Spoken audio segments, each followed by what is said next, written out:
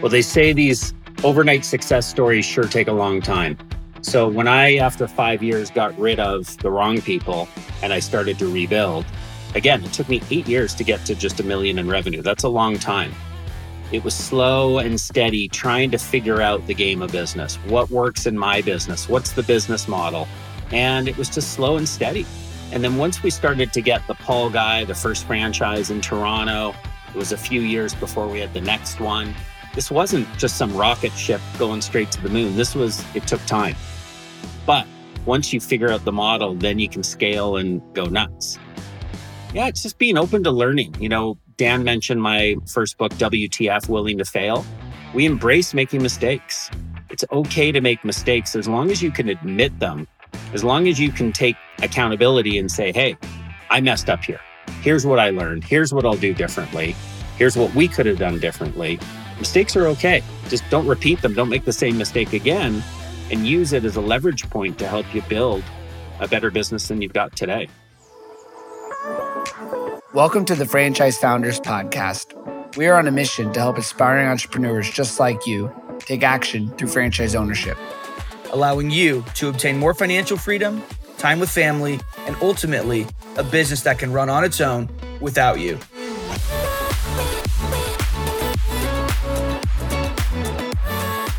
All right, what's up, everybody? Welcome to another episode of the Franchise Founders Podcast. Today, we have an amazing guest. Really excited to have him on. You've probably seen their trucks all over the country, Canada, the US, but without even getting into his background. He's just one of the great success stories within franchising. A little bit of a hero of mine, hero of many, many people within franchising, I would say. Brian, really excited to have you on. I'll let you give a little bit of background as far as what company you're with, companies and the overall structure. But I think I want to let you reveal the surprise about kind of who you are and what organization you built, and we can take it from there. Yeah, well, I'm honored for the buildup. Thank you. And if you're going to make me do my own intro, then here we go. I'm Brian Scudamore. I'm the founder and CEO of 1-800-GOT-JUNK. And we have a parent company known as O2E Brands, which stands for Ordinary to Exceptional. Everything we've done, making the ordinary business of junk removal exceptional with 1-800-GOT-JUNK. We've gone on to parlay that into a couple of other brands. Home services, of course. Wow One Day Painting, where we paint people's homes in a day. And Shack Shine, windows, gutters, power washing, and Christmas lights. So 3 awesome service brands, all under one umbrella of O2E. And what motivates me in life more than anything in the world is taking care of people, finding the right people, treating them right. And I'm sure we'll end up talking about that today. No doubt. I think a great place to start, and I'm sure you've told the story 1,000,001 times, but how did you get into the junk removal business? Why that? And then how did things kind of progress from there? Can you give us some background? Yeah, the first business, 22 years of running 1-800-GOT-JUNK before we discovered the second. But how the first one started, I was in a McDonald's drive-thru in Vancouver. Strange place to get business inspiration for the junk removal business. But in front of me in that drive-thru, while I'm waiting for my cheeseburger, is this beat-up old pickup truck in front of me. It had plywood sides. It said Mark's Hauling on the side. And I looked at this truck full of junk and I'm like, that's my ticket. That's my way to pay for college. I went and bought a pickup truck of my own. And within a couple of weeks, I had a business that paid for itself and started to fund my college education. But 3 years into college, I realized I was learning way more about business, running a business, more than I was studying in school. And I made a bold decision to drop out. My dad's a liver transplant surgeon and thought I was crazy to leave school to become a full-time junk man, but I did it and no looking back. I love that. It reminds me a little bit of Rich Dad, Poor Dad. You have your educated father. And that's what I came up growing up knowing as well. Hey, you go to school, you get a good job, and then you're going to live your best life ever. And I think most of us that have gotten into franchising have realized, well, hey, there's another route. It's not for everybody, but building a business for those that it is the right fit for is just an amazing avenue. So can you walk us through a little bit about what those early days were like? Obviously today it's this behemoth of a brand. It's everywhere. I saw a 1-800-GOT-JUNK truck driving around my town yesterday in Santa Clarita, California. Nice. But what were some of those early days like? Oh yeah, the early days were a grind, but in a fun, exciting way. I was burning the candle at both ends. I was working every single second I could, partially because I had to, partially because I was obsessed with it and loved doing what I'm doing. Dan's got that mug that I think says, do what you love. I was doing what I love, and it wasn't junk removal, baby. It was like just running a business, growing people, new marketing. I was having a blast. It's interesting to compare and contrast where we are today, just to give you a size of one business. 1-800-GOT-JUNK is $600 million in system-wide revenue. In the first 8 years, it took me 8 years to get to $1 million in revenue. Today, 1-800-GOT-JUNK did $1 million this morning. So it's like, wow, it took so long. And then boom, this momentum. And the early days were just figuring out the model. What were we doing? What did customers want? We started doing all sorts of other home services. We were doing moving with some of our junk trucks. We were doing topsoil delivery. We were doing anything that you could do with a truck, trying to diversify ourselves and make more money. But what customers really wanted was, you guys are the best junk removal company on the planet. Just do that one thing. And we scaled that through franchising. I took a gentleman, Paul Guy, one of my closest friends in the world today. He and I were running 1-800-GOT-JUNK in Vancouver together. He was my operations manager, and he had a girlfriend in Toronto on the other side of the country. And I said, you're spending so much time back and forth between Toronto. Why don't you just take the first 1-800-GOT-JUNK franchise? Let's create one for you to start in Toronto and go build a business. And it's exactly what he did. He drove a truck from Vancouver to Toronto, 3,500 miles or something ridiculous. And he's built a $100 million business today with franchises in the United States, Canada, and Australia. It's interesting. As an entrepreneur, you think about, if you love what you're doing, I equate it to the guy that doesn't leave his house, that plays video games. Like that, maybe a kid that weekends, they can't sleep, they just keep playing video games. Like, that's how I feel when I sit at my computer with a cup of coffee, talking to my team. But it's all about the people, as your hat says. And you want to play the video game with people you enjoy. You don't want to play the game with people you don't. So I was curious, one of the things in your book, Willing to Fail, talks about is you at one point, I think, let maybe your whole team go, or like a good amount. Could you talk about, like, it's all about people, like, how do you decide that, and what was that experience like? Yeah, I got a lot of hats that I wear literally, but this one that I'm wearing today says it's all about people. I discovered 5 years into my business, in 1994, they say one bad apple spoils the whole bunch. I had 9, I think, bad apples of the 11 people. Now, not bad people, but they just were not the right fit for me. They were negative in their way of dealing with other people and with customers. So of my team of 11, I decided, you know what? The only option here is to rip the Band-Aid off and fire everybody. I got rid of 11 people all in one fell swoop. And I said, this is the day I learned a tough lesson. It's all about people, finding the right people and treating them right. What I said to my team when I fired them was, I'm sorry. 2 words of strong accountability, because it was my leadership or lack of it in bringing them on board, and how I treated them. I started hiding in my private office. Today, we don't have private offices. I hid in my private office and I didn't interact with them because I didn't enjoy it and I didn't know how to treat them. So it was a perfect leadership lesson for me to learn, get all the wrong people out, start fresh. And today we hire people with a methodology we call the beer and barbecue test. Would you have a beer with the person? If I was in California or with you, Dan, in New York, we'd have fun having a beer together. We've got some similar work ethic and energy and enthusiasm for life. It's when you interview someone, would you have a beer with them? Do you find them interesting, interested, shared common passion, similar way of being? That's how we hire people. And the barbecue test is, how would they fit at a company barbecue or a company picnic? Do they just gel? We're not looking for everyone to be exactly the same. We want lots of diversity. We want introverts, extroverts, the whole bit. But does it just somehow fit? And is there a magic there? And that's worked for us. We've got 700 people between our 2 head offices. And people walk through our office and they're like, what are you guys smoking? Why are people smiling all the time? What's the deal? It's just we find good people that like to work together, that love what they do. Well, it sounds like the first thing you're looking at when you bring on a new hire, then and now, is you're looking for culture and values alignment first, and personality. And then it sounds like skills is almost secondary, or am I understanding that incorrectly? Can you give some insight there? Yeah, so we hire on attitude, train on skill is kind of the philosophy. Now, hey, let's be clear. If we're looking for a CFO You're not going to train on skill, right? You want someone to have their credentials and so on. But still, the most important part of that equation is, do they have the attitude? Are they entrepreneurial? Do they love taking care of people? Are they a team builder? Do they like having fun? They take the business seriously, but not themselves. Like it's about value and fit more than anything.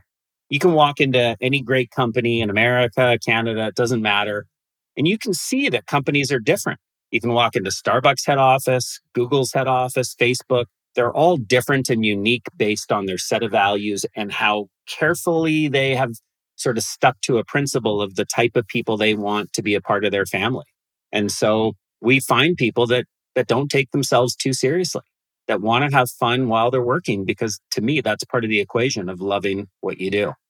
And those are the best people to be around anyway. I find that the people that take themselves too seriously are the people that either have too big of an ego or too many insecurities, or really, I think the ego is a function of big and large insecurity. So I completely agree with that, no doubt. Yeah, for sure. So then going back to the story of, you just laid everybody off, you're rebuilding your company at that point. How did you get from basically starting all over to then growing it and continuing to grow it and bringing on some incredible people, bringing on tons of new franchisees and really killing it? Well, they say these overnight success stories sure take a long time. So when I, after 5 years, got rid of the wrong people and I started to rebuild, again, it took me 8 years to get to just $1 million in revenue. That's a long time. It was slow and steady, trying to figure out the game of business. What works in my business? What's the business model? And it was just slow and steady. And then once we started to get the Paul Guy, the first franchise in Toronto, it was a few years before we had the next one. This wasn't just some rocket ship going straight to the moon. It took time. But once you figure out the model, then you can scale and go nuts. Yeah, it's just being open to learning. Dan mentioned my first book, WTF, Willing to Fail. We embrace making mistakes. It's okay to make mistakes as long as you can admit them, as long as you can take accountability and say, hey, I messed up here. Here's what I learned. Here's what I'll do differently. Here's what we could have done differently. Mistakes are okay. Just don't repeat them. Don't make the same mistake again, and use it as a leverage point to help you build a better business than you've got today. Love it.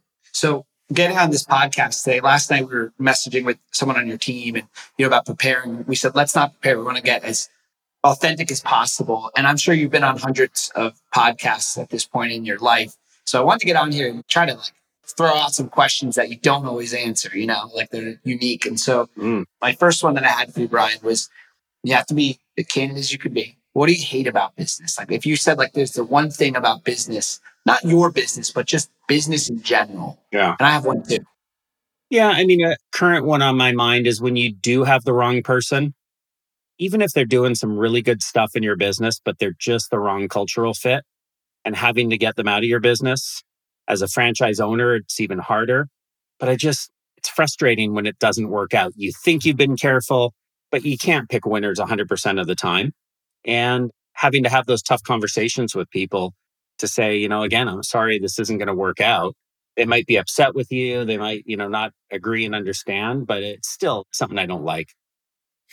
Is there anything in franchising you think is done wrong or needs to be corrected? Or is there any kind of disruption you feel is necessary within the way that franchises are sold or amongst the franchisor community? Any thoughts to share there? I feel like most franchisors try and grow too quickly, and they ultimately have to scale back at some point. So we'll see through different franchise brokers a brand that's just taken off. And my team will say, look at this brand, look what they're doing, it's going nuts. And then, a year or two later, they'll be like, oh yeah, they just lost a bunch of people. So franchising to me is a slow and steady wins the race game. Again, we've made plenty of mistakes. We try not to repeat them. Sometimes we do, but it's got to be a very controlled growth.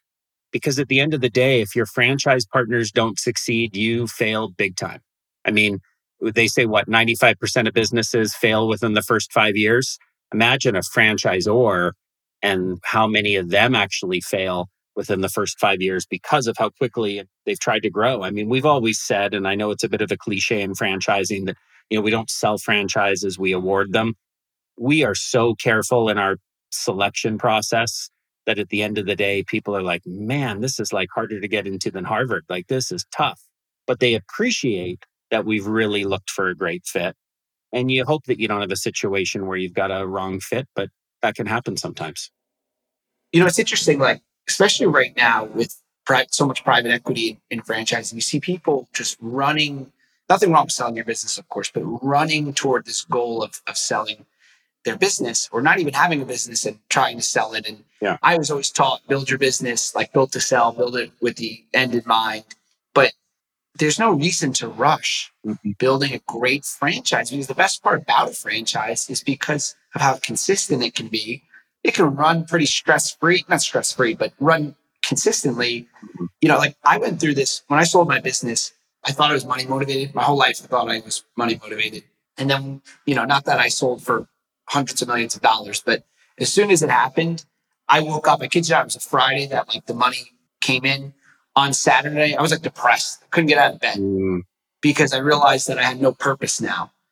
And it's interesting because if you ask me what I hate about business, it's actually this double-edged sword that we love it so much that I find the balance of my life sometimes gets challenging because I'm addicted to the business. But it's interesting because like right now we see so many people rushing toward this like finish line when there really is no finish line. Yeah, this might be a strong statement, but I bet you more than half those people within a few years are going to be miserable and regretting that they sold. People often say to me, Brian, how come you always say you'll never sell? Well, it isn't about never. It's about, I love what I'm doing so much that I don't want to lose my purpose and my passion. I've got a great team, the best I could ever imagine. I'm so grateful. We're having so much fun and it's working. Why would I want to start again? And I've been fortunate enough to have some relationships and friendships with some people that have built $100 million businesses or $1 billion businesses and sold them. And I've watched how they felt. It's crazy, but they just can't get the magic back. And you try and find something to fill that void. So we get competitors getting swallowed up by private equity, and my team comes and they go, oh, did you just hear about this acquisition? And I'm like, that's good news for us. The odds are against them that they'll be extra successful now that they've got private equity money because they've got someone with a different motivation.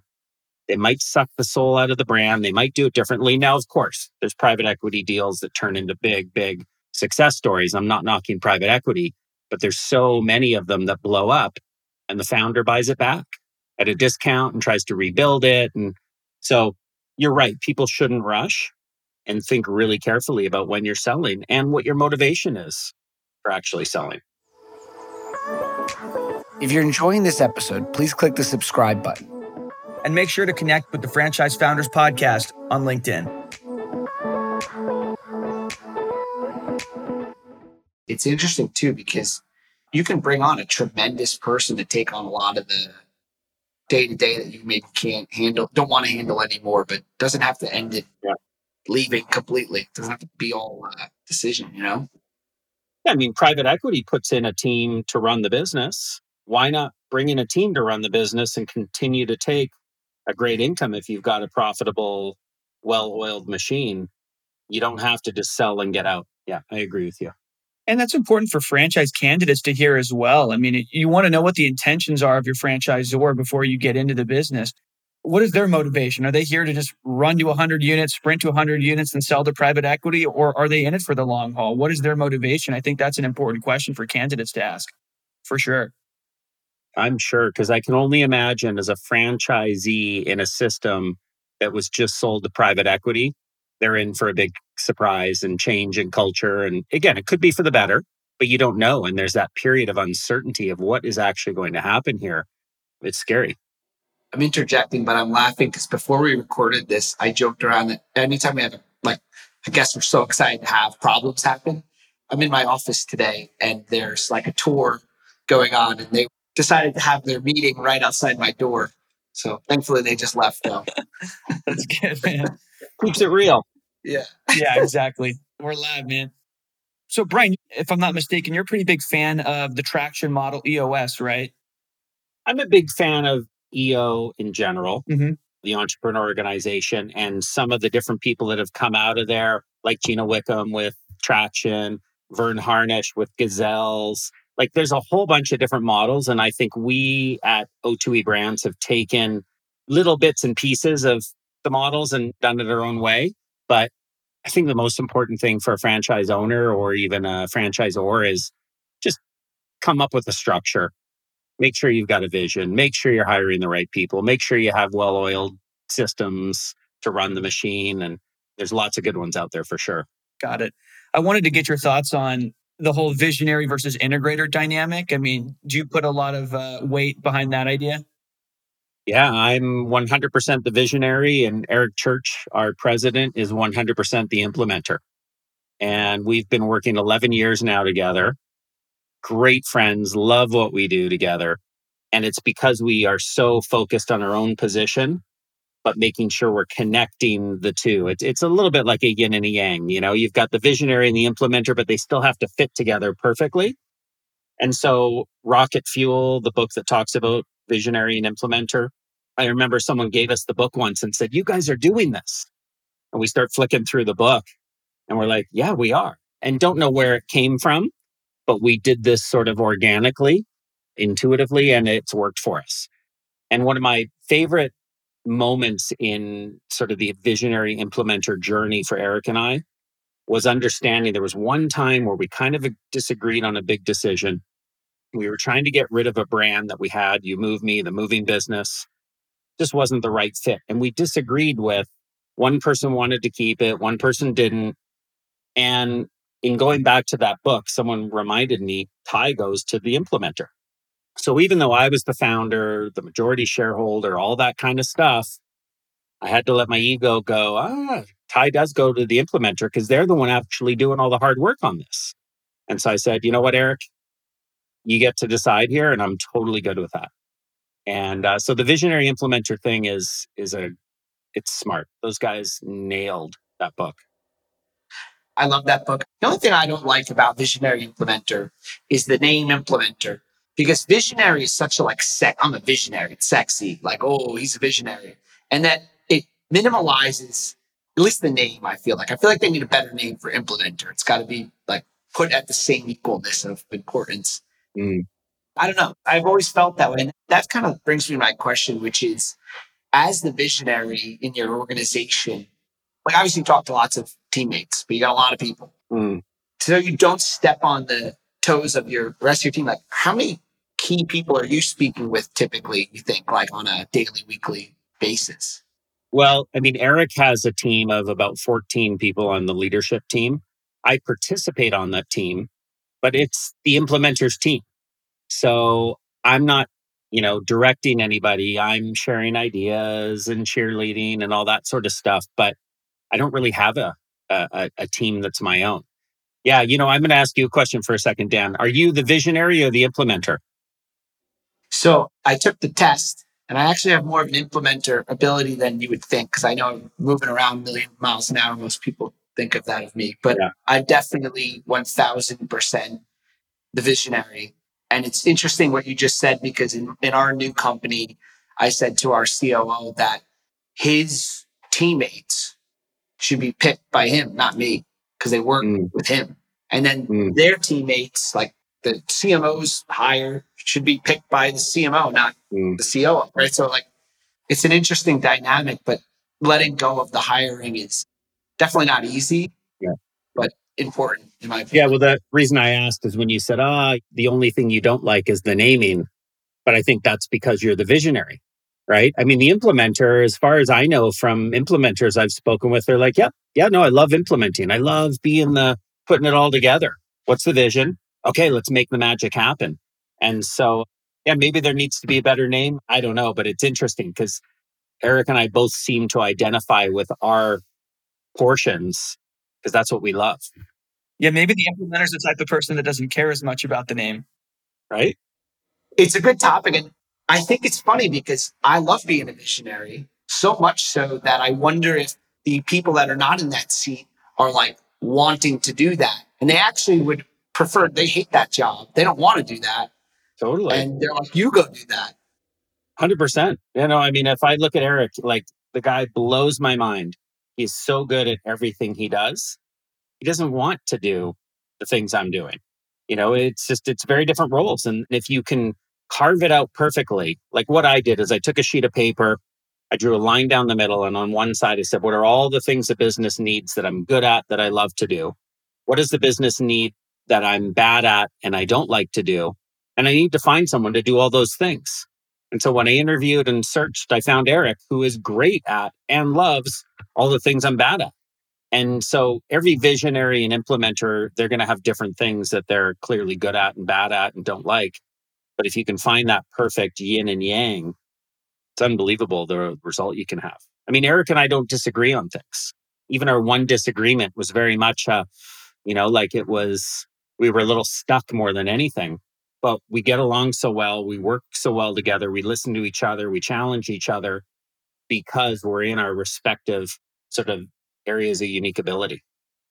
I love that. And it comes across to me as like the visionary type of person that would do something as simple as, but as profound as just on a yellow pad or a napkin even, and just writing out things I'm good at that I want to do, things I'm not good at that I don't want to do, and just delegating everything you don't want to do. I think that's awesome. I think that's really, again, simple yet profound. And I align more with the visionary type of person. But you did mention some of those things that you do like doing and that you are good at. And obviously, again, this is different than when you first started out, but on a daily basis now, I mean, what does that look like? What are you doing as a visionary, as the key driver of the business day in and day out? Yeah, trying to open up doors to opportunities, trying to lend support to the team in areas where I think I can help. If we're stuck in an area, I can share some experience from the past. A lot of PR and driving the business forward that way. Something I don't love doing at all. And it's not that I'm bad at it, but I just don't enjoy it, is hiring. So I'm not involved in hiring very often, but when we've got some senior roles, I am involved. And part of the reason why I hate it is I'm so ADD. I make up my mind in like 5 minutes. I'm like, yeah, this person's great. But like, that's not the way to interview, right? You need to take more time. You need to be patient. You need to have some rigor to it. And so I make my mind up, and it doesn't mean I'm right. I've been wrong plenty of times, but I don't have the patience for interviews. So it's knowing that I'm not the best person to be the interviewer and finding people that are great at that. Since it's been at this large size organization, has there been a Brian Scudamore on the spot executive hire, or you stay out of it enough that never happens? That's a great question. I mean, I stay out of it enough that doesn't happen, but yeah, I don't think there's been one. And Eric, I took a long time with. Like, I'd learned my lesson, and I'm like, I'm going to find that perfect yin and yang, and spent, year and a half looking and thinking and finding. So yeah, I stay away from it. I'll recommend someone and I'll say, oh, we should talk to this person, look at this person. But I also have to accept that I'm not the implementer. And if it doesn't go where I think it should go, it's like, okay, I can ask some questions, but I got to let it go. I've also seen hires come in that aren't the right hires. And I'm like, I think we're going to hear from someone pretty soon that wasn't a good decision.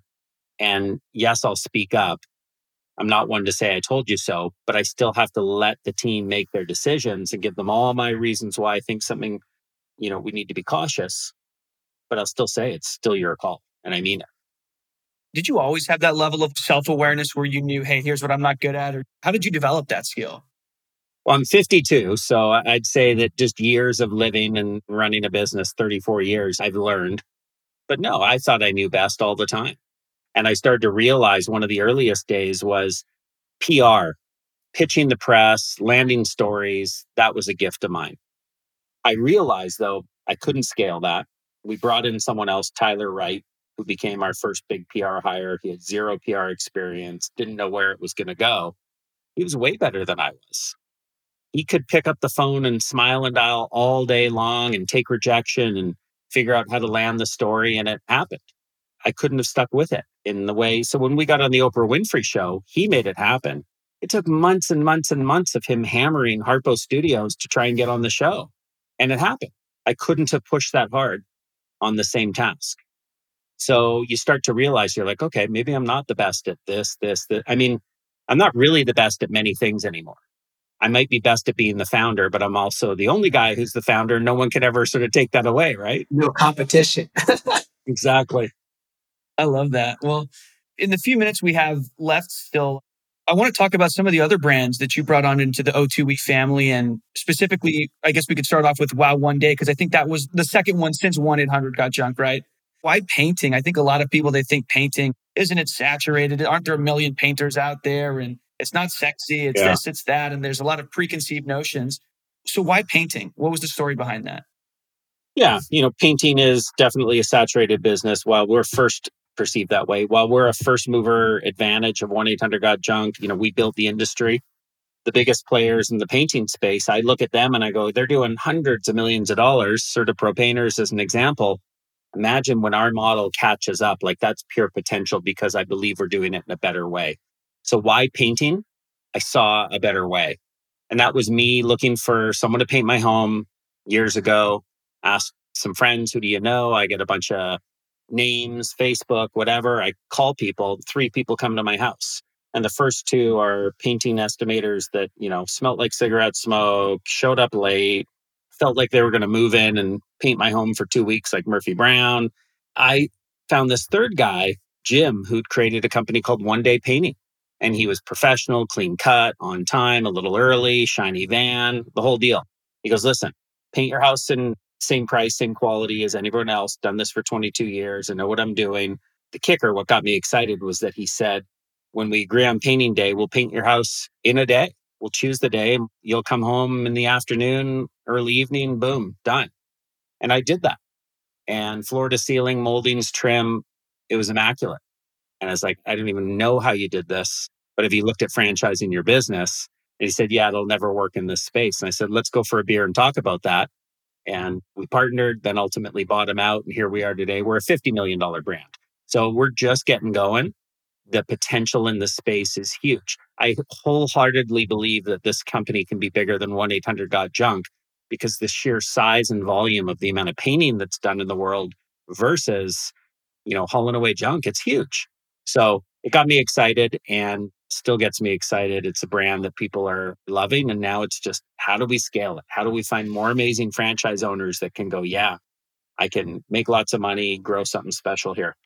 Yeah, I think it has that it factor in my mind as a franchise consultant. It has a good key differentiator. Not every painting brand is leading with, hey, we can get it done in a day. But not only can we get it done in a day, we're going to get it done right in a day. Right. And the branding behind it, you guys have marketing support, call center. I mean, everything is just so dialed in. It's very impressive. Yeah, thank you. And, I think the initial thing that we faced as a set of obstacles was people in the painting industry said, you can't paint a home in a day. Well, no, your little small painting company can't paint a home in a day. But when we have coordinated project management and enough people, it's simple. When you think about it, Christian, it's everyone knows one person can paint a room in a day. If you want to paint a big room, you might need 2 people. Great, you got a big room, 2 people. They're not bumping into each other. They're just focused on that all day. You just put the number of people in the rooms and it's all done at the same time. So there's no compromise in quality.